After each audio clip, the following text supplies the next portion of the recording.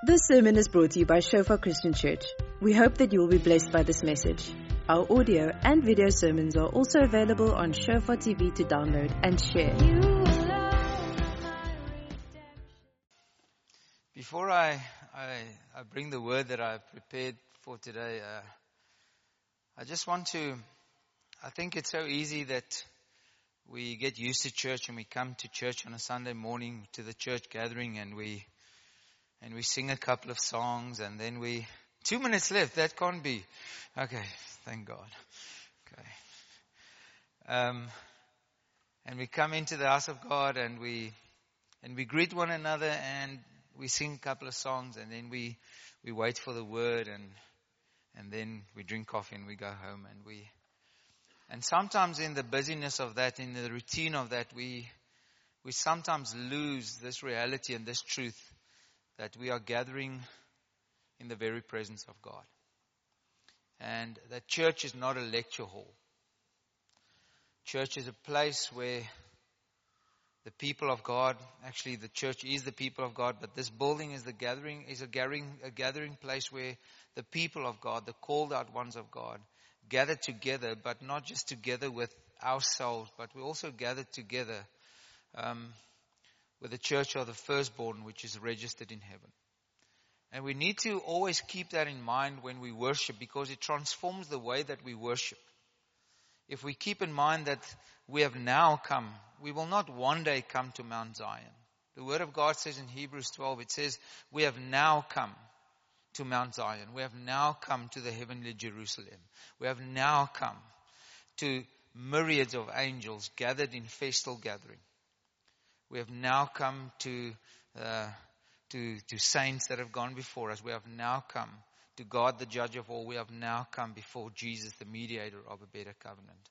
There is this thing about the immediacy of God that we need to recapture. And as we recapture the immediacy of God, that He is Emmanuel, He is God with us. And in this dispensation, by the power of this and the presence of the Holy Spirit, but He is with us. And if He is with us, then by definition we are with Him. And we are not always aware that we are with Him. And sometimes we plod on through the songs and sometimes we even get a little bit agitated. Why are they keep on singing the same song and the same words over and over and over again? And we sometimes forget that in the presence of God there is day and night, night and day, forever and ever. These living creatures, they fall down, they cover their eyes, then they look upon Him, they fall down and they worship Him forever. It looks like this perpetual process and repetitive process of heavenly elders, the 24 elders, that when they hear the living creatures say, holy, holy, holy is the Lord God Almighty, who was and is to come. And when they hear that, they cast their crowns before Him and they worship Him. And then they do it again. So at some stage, they must be crowned again. And then the living creatures see God again and they worship and they cast their crowns. And this goes on forever and ever. And we might think, that's kind of boring, isn't it? But we can only think it's boring if we haven't seen God, because there's something about the eternities of God that every time that we sense, that we see God, there is something new and something fresh that we haven't seen before, or something that we've seen before just explodes in revelation into deeper depths of who God is. And in that sense, it can never be boring to worship. It can never be boring to read your Bible, because when you read your Bible and you're not just sitting in your study or just trying to keep awake in your bed while you're reading the verses, but you're thinking, while I'm reading this, I'm in the presence of the living God. I'm in the presence of angels. I'm in the very presence. It is the Holy Spirit that brings me into that presence and the reality of who God is, and not a religious thought. And I want to encourage us all that in the busyness of life and sometimes how we are geared and how God made our brains to work and how we assimilate information, that we must sometimes just pause and settle and just come back to this revelation that right now, right here, we're in the presence of God. We're in the presence of God. And if we are in the presence of God, then there is something that God wants to reveal to us. There is something that God wants to speak to our hearts. And through this morning, I'm trusting that the Lord will do that. And God will say different things to different people. But I want to encourage you, and I want to pray. I want to pray, God, that you'll grant to each one of us a spirit of wisdom and revelation in the knowledge of you. Father, I pray that this will not just be dead words. I pray, God, that even as we explore the meanings of words, I pray, God, that this will not be a language lesson. But I pray, God, that you'll grant to us as the words go out, as I speak words, that you will take those words and the words out of your word, and yet you will speak words of spirit and life, God. Holy Spirit, that you would be the teacher, and that you would grant to us a spirit of wisdom and revelation in the knowledge of you. That you would come and flood the eyes of our understanding, God, with light, that we might see the hope of your calling. I pray, Lord, this morning that you'll also cause us to see the incredible richness of the inheritance that you have deposited in us, the saints, your beloved people. And I pray, God, that we will come to know the power that works in us and for us, for those who believe. The very same power that you exerted when you rose Christ from the dead. You exalted him above every power, every principality, and gave him to be the head of your church.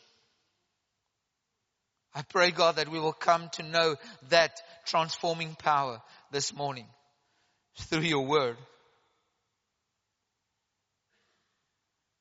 And I pray, God, that in some way, in shape and some form, that we will just be conformed a little bit more this morning into the very image and the likeness of the Son, Jesus Christ. That is our desire. That is our prayer. That is my prayer, God. That somehow through these words, that you will speak to hearts. And hearts will receive it with meekness. Mix it with faith. And it will profit us much, God. In Jesus' name. Amen. Okay, big topic, sonship.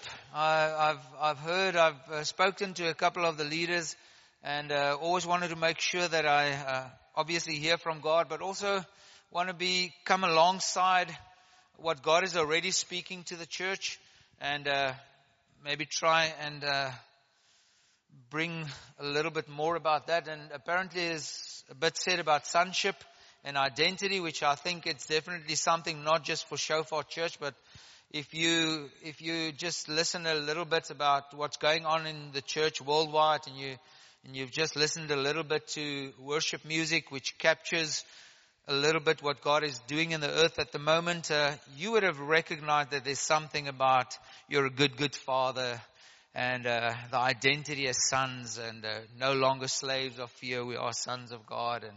And that's certainly been something that has been sort of moving through the church at the moment. And I do think whenever God starts revealing, it's important that we align ourselves with what God is doing, and not just choose our favorite topics and preach our sermons that we love.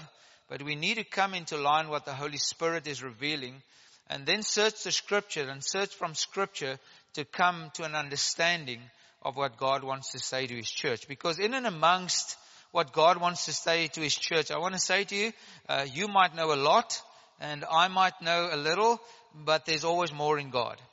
Amen. So you're going to hear some stuff that you've most probably heard before, and I'm trusting that will just cement that further into your understanding what God says about sonship.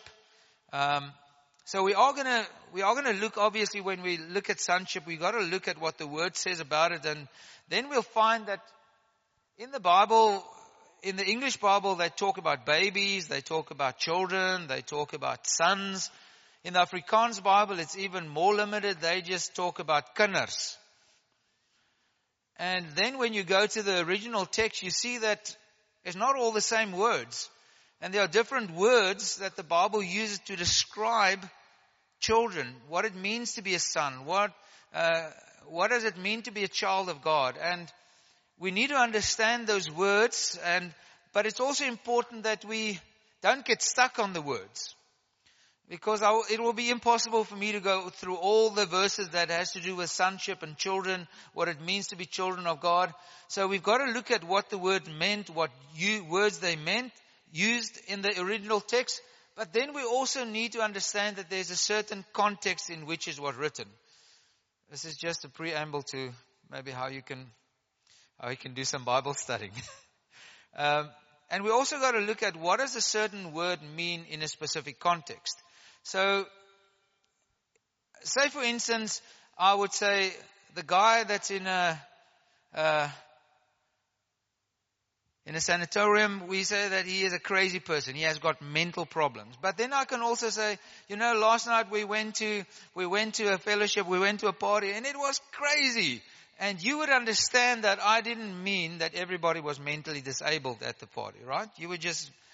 You would understand that I actually mean that it was out of the ordinary, it was better than normal, it was even in some weird way enjoyable. So we understand that in normal language, that different words, you've got to listen in what context it is to understand what it means. So if you would hear the word child, immediately some of you will think, okay, that's my baby. Some of you will think, oh, that's my teenage son or daughter. Some of you that are older and have children that are already married would also say, yes, he is my child. So it's the same word, but it has different meanings, and there's a difference in understanding. Okay, and I think it's important when it comes to sonship that we also understand this, that when the Bible speaks about children and sons, and we're going to read a fair amount of scripture this morning, that we need to understand that there is a text and the word does mean something. But we must not get stuck in only what the word means. We must also look at the context in what it is said. And I want to encourage you that the Bible is not difficult. The Bible was not meant ever to be difficult. God did not inspire the writers of the Bible to say, okay, let's try and write something to them that as they read it, they become severely confused and don't know what's going on and really need someone else to interpret it for them. We need to understand that the Bible was written, firstly and foremostly, it was written so that people could read it and people could understand at least the basic gist of it. Now, I also understand that the more you study Scripture, the more you know that there's depth to Scripture that we haven't fathomed yet, and there are revelation in Scripture that has not been revealed yet. And there's more in the Bible. This book cannot be finished. Any other textbook you can learn, you can learn from it and you can teach it and you can more or less get to the bottom of your subject matter. But this book, which isn't that thick compared to other books, is almost inexhaustible in its understanding. So there is something profoundly simple and complex in the Bible all at the same time. And some of you are already confused now. Okay, so we've got to, and one of the ways that we understand the simplicity of Scripture is that you just got to read a little bit more than a verse. Because we have our favorite verses, and then we read our favorite verse, and we make our own assumptions based on our favorite verse, and we try to twist and shape our favorite verse so we understand it. And then we read commentaries by 15,000 other people that have different views on that same verse. I want to encourage you, read the Bible and read large portions of it at a time. It is amazing if you would read some of the letters of Paul, some of the letters we struggle with. Even a letter like Romans, which is so deep and dense in theology and a literary masterpiece. I want to say to you, if you realize this was Paul writing to people and he was writing a letter. He was not thinking, I'm writing a theological treatise. I'm writing things that Martin Lloyd-Jones will preach on for 14 years. That's what he did. He preached on Romans, on the book of Romans for about 14 years. He wasn't thinking that. He wasn't thinking, I'm going to write something and a lot of people are going to write commentaries that are 10 times thicker than what I'm writing now. He was simply writing a letter to people. He wasn't writing it to theologians. He was writing it to people like you and me. He was writing it to them. And so I want to encourage you, when you read scripture and you don't understand, read larger portions of it. And it's amazing, you'll find out more or less what the writer means. And then we also, I'm taking a long time because I don't know what you know and I don't know. So I'm just going to say what you know already and hope you haven't heard it. Okay. We must also understand that there are certain truths in the Bible that is positional and it's always true and it always has been true and it will forever be true. And that those truths, we must understand that in Christ Jesus, if you are in Christ Jesus, then you have already been saved. But there's also a measure to which you are being saved. And there's also a measure to him who endures to the end will be saved. So there's a measure of a positional truth through the atoning work of Jesus at the cross. There has been forgiveness for sin for everybody, for all of mankind, past, present, and future. That is a positional truth, right? There is nothing more that needs to be done for the forgiveness of sin. But that does not mean that you are automatically forgiven when you sin. It means that there has been made provision that you can come and you can have access by repentance, confession, repentance and forgiveness, that you can, that which has been attained for you and which is eternally true, you now make your own and you come to the experience of it. And we need to understand that sometimes when the writers write, they speak about positional truth that is always true, and sometimes they write about things that you have to make your own by faith.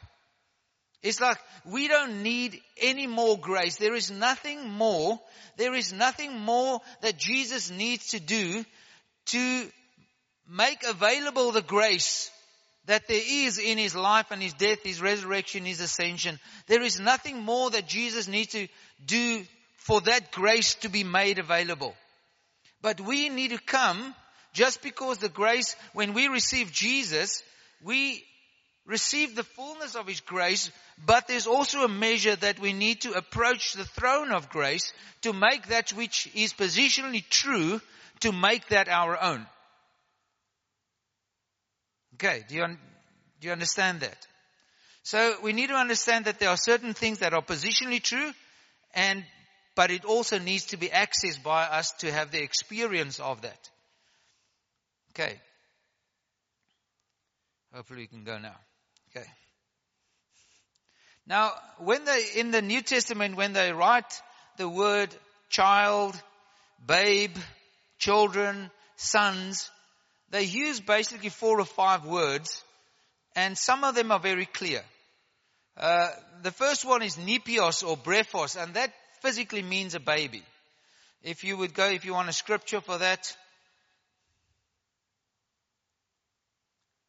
you can go to, let me get the scripture here. 1 Peter 2 verse 2. Like newborn infants, he uses the word brephos, long for pure spiritual milk, that by it you may grow up into salvation. So there he addresses the believers and he calls them infants. And it's not good or bad, it's just what it is. You know, he says, and in this context, when Peter writes, he says, like newborn infants, long for the pure spiritual milk. Now, if you go a little bit further and you go to 1 Corinthians 3 verse 1, now Paul is writing to the Corinthians, says, but I, brothers, could not address you as spiritual people, but as people of the flesh, as infants in Christ. Nepios or brephos. And there he's not complimenting them. He's not telling them, it's great that you are babies, that you're longing for spiritual milk. Here he's actually saying, guys, I'm addressing you as infants, but I actually want to address you as more advanced, as more mature, as more grown up. But it seems that you are so in the flesh that I can't speak to you in adult language. I've got to dumb down. I've got to make sure that you understand. He also writes, when he writes to the Hebrews, I believe that, or make it the writer to the Hebrews, then we don't have to have a conversation on whether Paul wrote Hebrews. Let's make it the writer of Hebrews. He said that by this time you should be teaching others. But now we've got to teach you the elementary stuff again. And he also says that spiritual food or spiritual meat are for the mature, but for those that are spiritual babes, they still need the milk. So we've got to read the context to see whether he's actually commending them or whether he's exhorting and sometimes even correcting them. So we've got to read but here it's clear that from this language he's speaking about infants, he's talking about spiritual babes. And then there's the next word that he also used is pais or paidon, which is a little bit more than a baby, but not yet an adult. Then he also, a very common word is the word teknon or tekna, which is a generic term for children. It could be a child that is grown up. It could be a child that is not grown up. In different contexts, it means different things. But that is the most common word when you would read the word children and sometimes even son in the Bible and daughters. That would be teknon or tekna. And all these three, nepios or brephos, which is babies, pai or paidon or derivatives from it, and teknon or tekna, are all words that describe a sort of a progression. From nepios, brephos, babies, to pai or paidon, which is a little bit, to teknon, which can be children of a variety of maturity level. So it describes a process of growth. Just like us humans. I mean, yeah, you can get very technical about this and you can think about what, but just think normally, baby is born, what do you feed the baby? Milk. Okay, that's great. Babies have to have milk. They scream for milk, they want milk, they love milk. But if you keep on feeding your baby milk for a long time, and he's like 7, he doesn't eat solid foods, he's just drinking milk, there's going to be problems. You would not think that's normal, right? You would think that's abnormal. You would take the kid to a doctor, maybe there's something wrong with the digestive system. So as a child progresses, the diet changes. As a child progresses, you expect different things from a child. The baby books at a certain stage, your child's got to be able to do this. And then they've got to be, at a certain age, they've got to be able to do this. And if there's not that growth, you get worried. But it's sometimes amazing in church that some people get born and they stay babies. And we think it's normal. It's not normal. It's abnormal in natural life, and it should be abnormal in spiritual life that people would continuously only want the milk of the word. And Paul actually said that the solid food is actually for those who exercise their spiritual senses. And it calls the people that only want milk, they are unskilled in the word of righteousness. So, and then there's a final word that I want to get to. It's the word huios. It's the word huios, and that means son. Now, in Romans 8:29, it says, for those whom he foreknew, he also predestined to be conformed to the image of his son, in order that he might be the firstborn among many brethren. I thank God for Jesus, that he saved me, that I will not perish, but that I will have eternal life. But there is more to the life, the death of Jesus and the purpose of God in the earth than you escaping hell. There's more. There is a purpose, and it says that there is a predestination for every single one of us who are in Christ, that we have been predestined to be conformed, to be made like Jesus.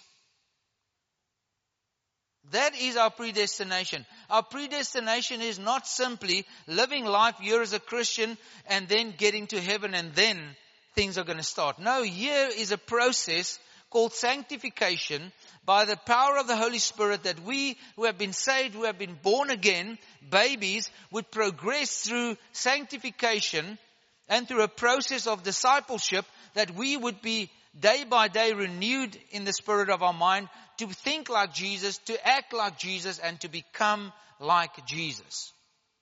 And whenever the Bible speaks about Jesus and calls him the Son, it's always this word, huios. It's only once teknon where Mary referred to Jesus as my son, meaning that he is my offspring. The first three words, nipios, pai, and teknon, all has to do with offspring, where you come from. We are children of God. That of God is the Greek word ek. It means out of. So it tells people and it tells us where do we come from? Where do we originate from? So if you are born again, it says now you are not born of the flesh, you are now born of the Spirit, you are born of God, and you are now a brephos, a child of God, a teknon. That is your offspring. But this word huios is always used in the context of obedience and doing the will of the Father. And this is what we have been predestined to be conformed to be like Jesus. In other words, to become huios. And we're going to read from Romans 8. We're going to read a fair bit out of Romans 8 until we come to that part where the all of creation is longing with an eager expectation for the manifestation or the revealing of the sons or the huios, not the teknon, not the brephos, not the pai or the paidon, but the huios, the mature sons of God, the ones that keep themselves busy with doing the will of the Father. Now it's important, I want to reiterate that it's important that we know that God loves us. It's very important. It's very important that we know where we come from. So it's important that we understand that we were born of the Spirit. We are born of God. We are God's people. We are God's children. He loves us more than we can ever imagine. We don't have to do stuff to perform. We don't have to stuff to earn it. And in that sense, hearing about the love of the Father is hugely important. Understanding our identity, that we live from identity. We do not live to acquire identity. It's very important. But I sometimes get a little bit concerned when we overemphasize anything. When we overemphasize anything, even if the anything is a great thing, we will bring a distortion. A couple of years back, there was a guy called William Branham. I don't know who of you have heard of William Branham. He was a healing evangelist. Amazing things that he's been in our country. And he always had Ern Baxter. Ern Baxter was a teacher. William Branham was an evangelist that the Lord used a lot of prophetic, words of knowledge, and people would get healed. And then Ern Baxter became sick and he went away. And when he came back, he would usually teach from the Word of God, and William Branham said, no, I'm going to teach. You don't have to teach anymore. He stepped out of his lane, and some people say that he started the Jesus-only doctrine, but some people say it wasn't him, it was his followers. But anyway, the Branhamites, as they were known, they started making a distinction between the God of the Old Testament and the God of the New Testament. And because they couldn't reconcile a God that was loving with a God that would kill people in the Old Testament. So they came and they didn't believe in the outpouring of the Holy Spirit. They simply said the Holy Spirit is the Spirit of Christ, so it's still Jesus. And so they came up with a doctrine called the Jesus-only doctrine. Now, who of you think if you put emphasis on Jesus, that's good? I think it's good.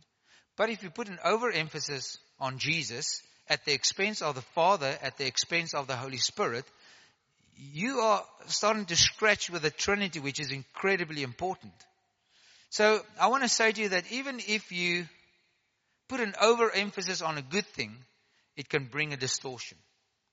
So I think it is important that people understand their identity in Christ. I think it's hugely important that we understand the great unconditional love of God for us, and that His love is greater than we can ever imagine. And I found that people that only immerse themselves in this, they major on what are my rights and what are my privileges and what is the benefits. And that's all they want to hear about. They just want to hear about, what are my rights as a son of God? What are my privileges as a son of God? What is the benefit? And it is important that we know that. But they hardly ever talk about the responsibility of sonship. So we love this fact that we have been adopted by God, but and then we do stuff like, we don't have to do stuff. And then people try to prove that they are sons of God by doing nothing. Which is so unlike Jesus. You think that Jesus understood His identity? I think so. He was one with the Father. I think Jesus understood His position. He didn't step out of His position. He stayed in His lane. He understood what His purpose is. And what did He do? He did. He says, my food, my sustenance is not to be with the Father, but to do the will of the Father. So, I'm not coming to bring any correction to the doctrine of the love of the Father or our identity as sons. But I just want to add something that as we grow up, we realize, as we mature in Christ, as we become more like Jesus, and we understand why we are on the earth, why all of creation somehow knows that if the sons of God, the huios, the mature sons of God, would rise up and be manifested, there's something that's going to happen in the earth that has to do not only with the redemption of man, but the redemption of creation. It says all of creation. It doesn't say all mankind. It says all of creation is waiting or groaning actually with an eager expectation for the revealing or the made known, the manifestation of the sons of God. The huios, those that are not only obsessed with their own desires, their own needs, their own thing, their own life, but they are obsessed with doing the will of the Father, knowing that they lose out nothing of the presence and the love of the Father while they're doing it. And I think that it's important that we understand that there is this progression, and it's fine like a baby, it's fine to be immature sometime, but you got to grow up sometime too. And I wish I could say to you that time will sort out everything. If you live long enough, you'll become mature. Would that be true? That would be wonderful. But it's not true. And especially not when it comes to growing as a child of God. Becoming that huios son of God, that is, your whole life is about, what does the Father want me to do? And isn't that when He speaks about the fruit of the Spirit, and when Jesus speaks about, in John, when He speaks about He is the vine, we are the branches, and what happens when we bear much fruit? Who's glorified? The Father is glorified. Whatever we do, nothing of that is for our own glory. The Son did not come. Jesus, when He was in His human form, He did nothing to glorify Himself. In fact, whenever people wanted to glorify Him, He says, I've come to glorify my Father. He says, in fact, I don't think much for myself, I hear what the Father is saying, and then I do that. I see Him doing stuff, and then I engage with what my Father is doing, and that is what I do. That is my food. When at the well with the Samaritan woman, he said, it is my food. It is my sustenance to do, not just to know. You see, when we are immature, when we are very immature, a baby he doesn't cry for knowledge. He doesn't cry for reading a book, but he cries for milk. He just wants to survive. He just wants his stomach filled. He just wants his needs to be met. And if he's sick, he wants to feel better. And then later on, as we go on in life, we go after this quest for knowledge, and we just want to know more and know more and know more. And then our parents know nothing. All of a sudden, I realized when my children turned 6 and they went to school, I went from the one day knowing everything to just after the first school day of knowing nothing. And now the teachers knew everything and I knew nothing. And then that remained like that, because then later on the teachers knew nothing and they knew everything when they were teenagers, because they know stuff. And it was only as I'm getting older and as they're getting older, they now realize that, hey, maybe Dad did know some stuff. And so it is so important that we need to give ourselves to this process of maturing. And we sing the song, I just want to be where you are. I spoiled that song. I once sang the song. It was an old song by Don Moen. Who of you are old enough to know Don Moen? None of you.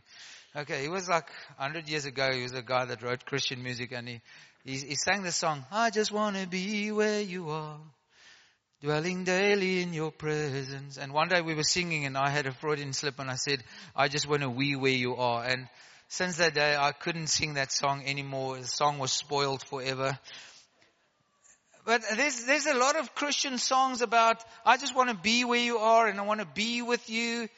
And do you realize that you can be with Jesus and not change? The disciples were with Jesus 3 years, heard every teaching. Jesus was a good teacher. I want to tell you, I think he was the best. He was also the best shepherd. So he really looked well after their emotional and all their needs. And Jesus was prophetically, you could see what was happening. And Jesus was the fivefold ministry, the all in one, the best ever. And they didn't understand him. On the Mount of Transfiguration, Jesus glows. Jesus is transfigured. A voice comes from heaven. Moses appears. Elijah appears. What does Peter do? Let's build tents. You might probably be saying, yeah, but that's not a bad idea. Why not build a tent? We like camping. We must stay here. So you can be in the very presence of God and have such an ungodly thought. It's not, you won't. There's got to be a desire to not be with Jesus, but become like Jesus. You see, immaturity says, I just want another experience. I just want a goosebump, another goosebump. Give me a goosebump on my goosebump. And you can have goosebumps forever, and you can go to meetings and conference. I'm not against it. I love a good Holy Spirit goosebump as much as the next guy. I love it. I love to be slain in the Spirit. I just love it when God does things like that. But what I enjoy more is what He shapes in my life when I have that experience. So I'm not against experience. I'm just saying that if we have experience for experience's sake, that is a sign of immaturity. That is a sign that we don't understand why God is doing this. We think God is into entertaining. But God is very purposeful. And God is very intent of, He's got one thing in mind when He has you. He wants to change you so that you will look like Him. Because that will bring glory to Him. That will bring glory to the Father. That will show that the Holy Spirit is doing His job. And we must understand this, and we're not going to get to Romans 8. Let's read at least a little bit of Romans 8. I've got 5 minutes, then I've got to rush to an Afrikaans service. That's going to be interesting. Please pray for me. I'm Afrikaans by birth. by natural birth and English by spiritual birth.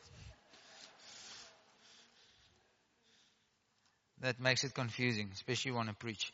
Romans chapter 8. Romans is just after Acts. I remember that from Kinderkrans.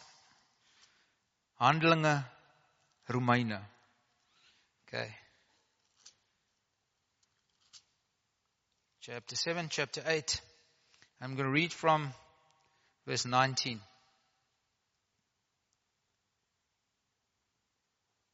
He says, for even the whole creation, all nature awaits expectantly and longs earnestly for the disclosing or the revelation of the Son of God. For the creation was subjected to frailty, not because of some intentional fault on his part, but by the will of him who was subjected it with hope. The creation itself will be set free from its bondage to decay and corruption into the glorious freedom of God's children. We know that the whole creation has been moaning together in the pains of labor until now. And not only the creation, but we ourselves too, who have enjoyed the first fruit of the Spirit, groan inwardly as we wait for the redemption of our bodies and the adoption or a manifestation of God's sons. Now,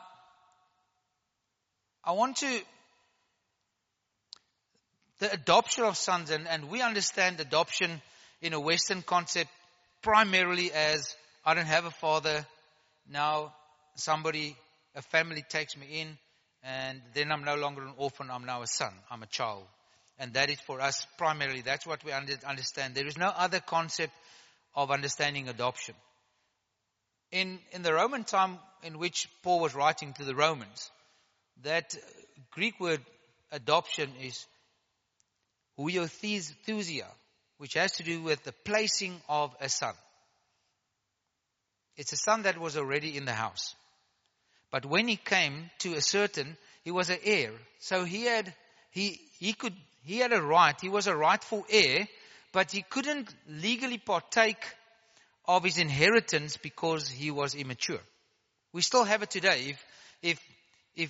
If I die and my children are like 2 or 3, they inherit everything that I have. And say, for instance, in another world, I would be a millionaire. They would have all that I have is theirs, but they would not get an ATM card to go and draw it. They would put under guardianship. They would be put under guardianship until they were mature at a certain age, which they could partake of the inheritance. Which they can then make what the inheritance what they want to do. They can do with it what they want to. And this is when Paul speaks here, and you go and read Romans 8, you would read that he talks about children, that we are heirs. Yes, we are heirs, but we cannot partake. Now, the little child the guardian can say, okay, you need new clothes, or you need a cool new bicycle, and you can get some of the advantages of that inheritance, but until you have been huiothesia, until you have been placed as a son in full control, in full ability, mental, emotionally, able to be responsible with inheritance. It was only then when you would be released in the fullness of your inheritance. And I believe it is the same with us in the Spirit. You are heirs. We are heirs of everything that God has. But what would God entrust you with? What would God entrust you with? And what can God entrust you with? Are you willing to be conformed so to the image of the Son Jesus Christ that you and the Father are like one? What He thinks, you think.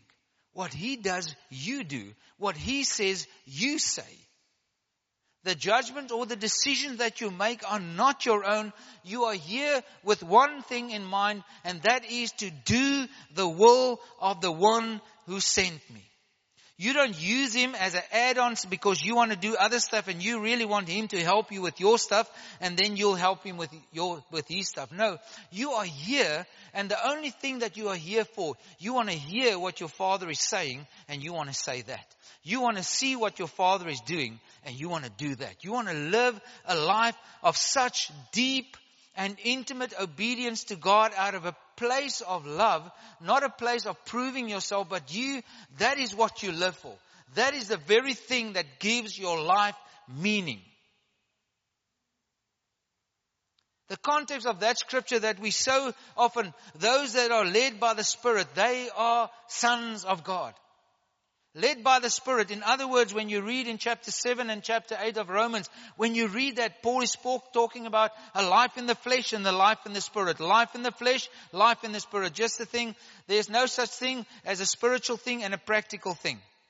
We sometimes make the mistake that we divide things in spiritual and practical. In the Bible, there's only a distinction between spirit and flesh. So if God calls you to pack chairs, it's spiritual. If you're packing chairs because you want to impress the deacons and the elders, that's flesh. When you do administration work in an office, and you do it because God had placed you there, and you do it to the best of your ability, you do it as unto God, that is a spiritual act. We have sometimes divided people into spiritual and practical people. Oh no, he's spiritual. No, he's more practical. His teachings is more spiritual. His teaching is more practical. Where do you find that in the Bible? The Bible only makes a distinction between spirit and flesh. And God forbid that we're all, he's more spiritual, he's more fleshly. His teachings is flesh. Because the Bible says if we sow to the flesh, we will from the same flesh reap destruction or corruption and even destruction. But if we sow to the Spirit, we will from the Spirit reap life. So that is the preamble of 7 of chapter 8 in Romans. And then it says, those that are led by the Spirit, what would the Spirit lead you to do? To obey the Father. Right? That's what the Spirit would do. The Spirit would let you do nothing unless the Father issues the command or the instruction. So those that are led by the Spirit, in other words, they don't follow the dictations of their own flesh, but they follow the voice of the Spirit. Those are the huios, not the teknon, not the brephos, not the nepios. They are the huios. They are the sons of God that are preoccupied with obeying the Father. And what is that? What is obedience? Obedience is simply, biblical, spiritual obedience is simply this: love expressed. Where do you get that? The Bible. Those that love me do my commandments. If you love me, you will do my commandments. Therefore, obedience is love expressed. Biblical obedience, spiritual obedience is love expressed. If you do anything for God for any other reason than love, it is most probably not spiritual. It is most probably because you want to gain something from it. You want to prove something with it. You want to impress people with it. But if we are led by the Spirit, those that are led by the Spirit, they are sons of God. In other words, they're led by the Spirit. They obey the Spirit. The Spirit reminds of what Jesus said. Jesus reminds us of what the Father said. We do the will of the Father. Who gets glorified? The Father gets glorified. Jesus gets glorified. The Father gets glorified. And I want to encourage us that we, and here's the thing about, I'm going to close with this.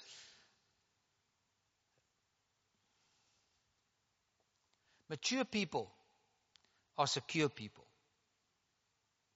We once spoke to Artie Kendall. We were at the conference with him. It's always good if you're standing on a pulpit that you drop some great theologian's name and pretend that you're in the same room. But we really were with Artie Kendall. And so one of the guys asked Artie, the silver bullet question. Artie, what is your definition? How do you determine spiritual maturity? And Artie thought for a moment, and then he says, the time gap between conviction and repentance. The time gap between conviction and repentance. He says, the more mature you become, the more you are aware of the work of the Spirit, the conviction of the Holy Spirit. And the more you mature you are, the quicker you respond to the conviction of the Holy Spirit. The quicker you turn to God when the Holy Spirit convicts you. The quicker you obey when the Holy Spirit instructs. It's a sign of maturity. Immaturity, insecurity, blames others. Justifies your own position. This is why I'm not really living for Jesus. This is why I'm not as radical as Joe so.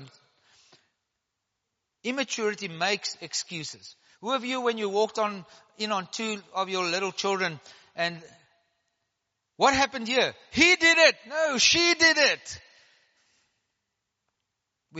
If you are still blaming everybody else for stuff that's happening in your life, it's most probably a sign of immaturity. Now, immaturity and I'm not saying immaturity is always wrong, because a baby should be immature. A baby that wants to talk to me about quantum physics, I don't know. But if we perpetuate our immaturity, that's not a good thing. And maturity, which is for me, maturity is being the more I become like Jesus, the quicker I realize that there's a lot of stuff in me that's not like Jesus.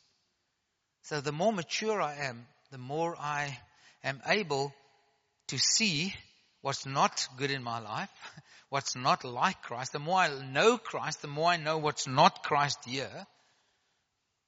The more I'm humble to say to other people, been struggling for a while, come and help me. It's a sign of maturity. It's not a sign of weakness. Asking for help is a sign of self-awareness and humility. It's not a sign of weakness. So sometimes we think that the mature people are the people that got everything sorted out. No, they're just the people that's hiding a lot of stuff. Because nobody's got it all sorted out. Not one of us sitting here. Not me. I haven't got everything sorted out.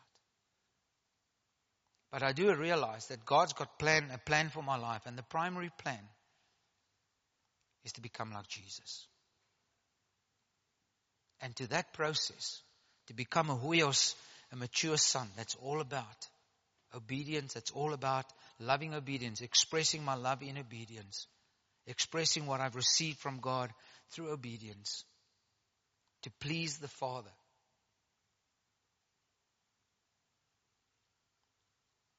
That's another day. You can please God. I want to say to you, people say that you can't please God. I want to differ with that biblically. Without faith, it's impossible to please God. Therefore, if we have faith, it means that we're pleasing to God. You can please God. You don't have to, but you can. You can. So I want to encourage us all that we make our goal maturity. We make our goal becoming like Jesus. We make our predestination the same as the predestination of the Father, to conform us to the Son, Jesus Christ, to make us a mature son. He's the firstborn amongst many brethren. It's the Father's heart to bring many sons to glory, to many sons to that kind of maturity where He can really trust us with great and greater things. I don't know where you are in this process of being conformed to the Son, Jesus Christ. But I do want to say to you, those that give themselves to that process become mature faster. So I suppose you could wait it out. You could wait it out. But you could give yourself to the process and speed it up. God's not slow. God's just waiting for us. God's not slow. God's not halting the process. God's not slowing down the process. God will work as quick with you as you are willing to submit yourself to Him. As quick.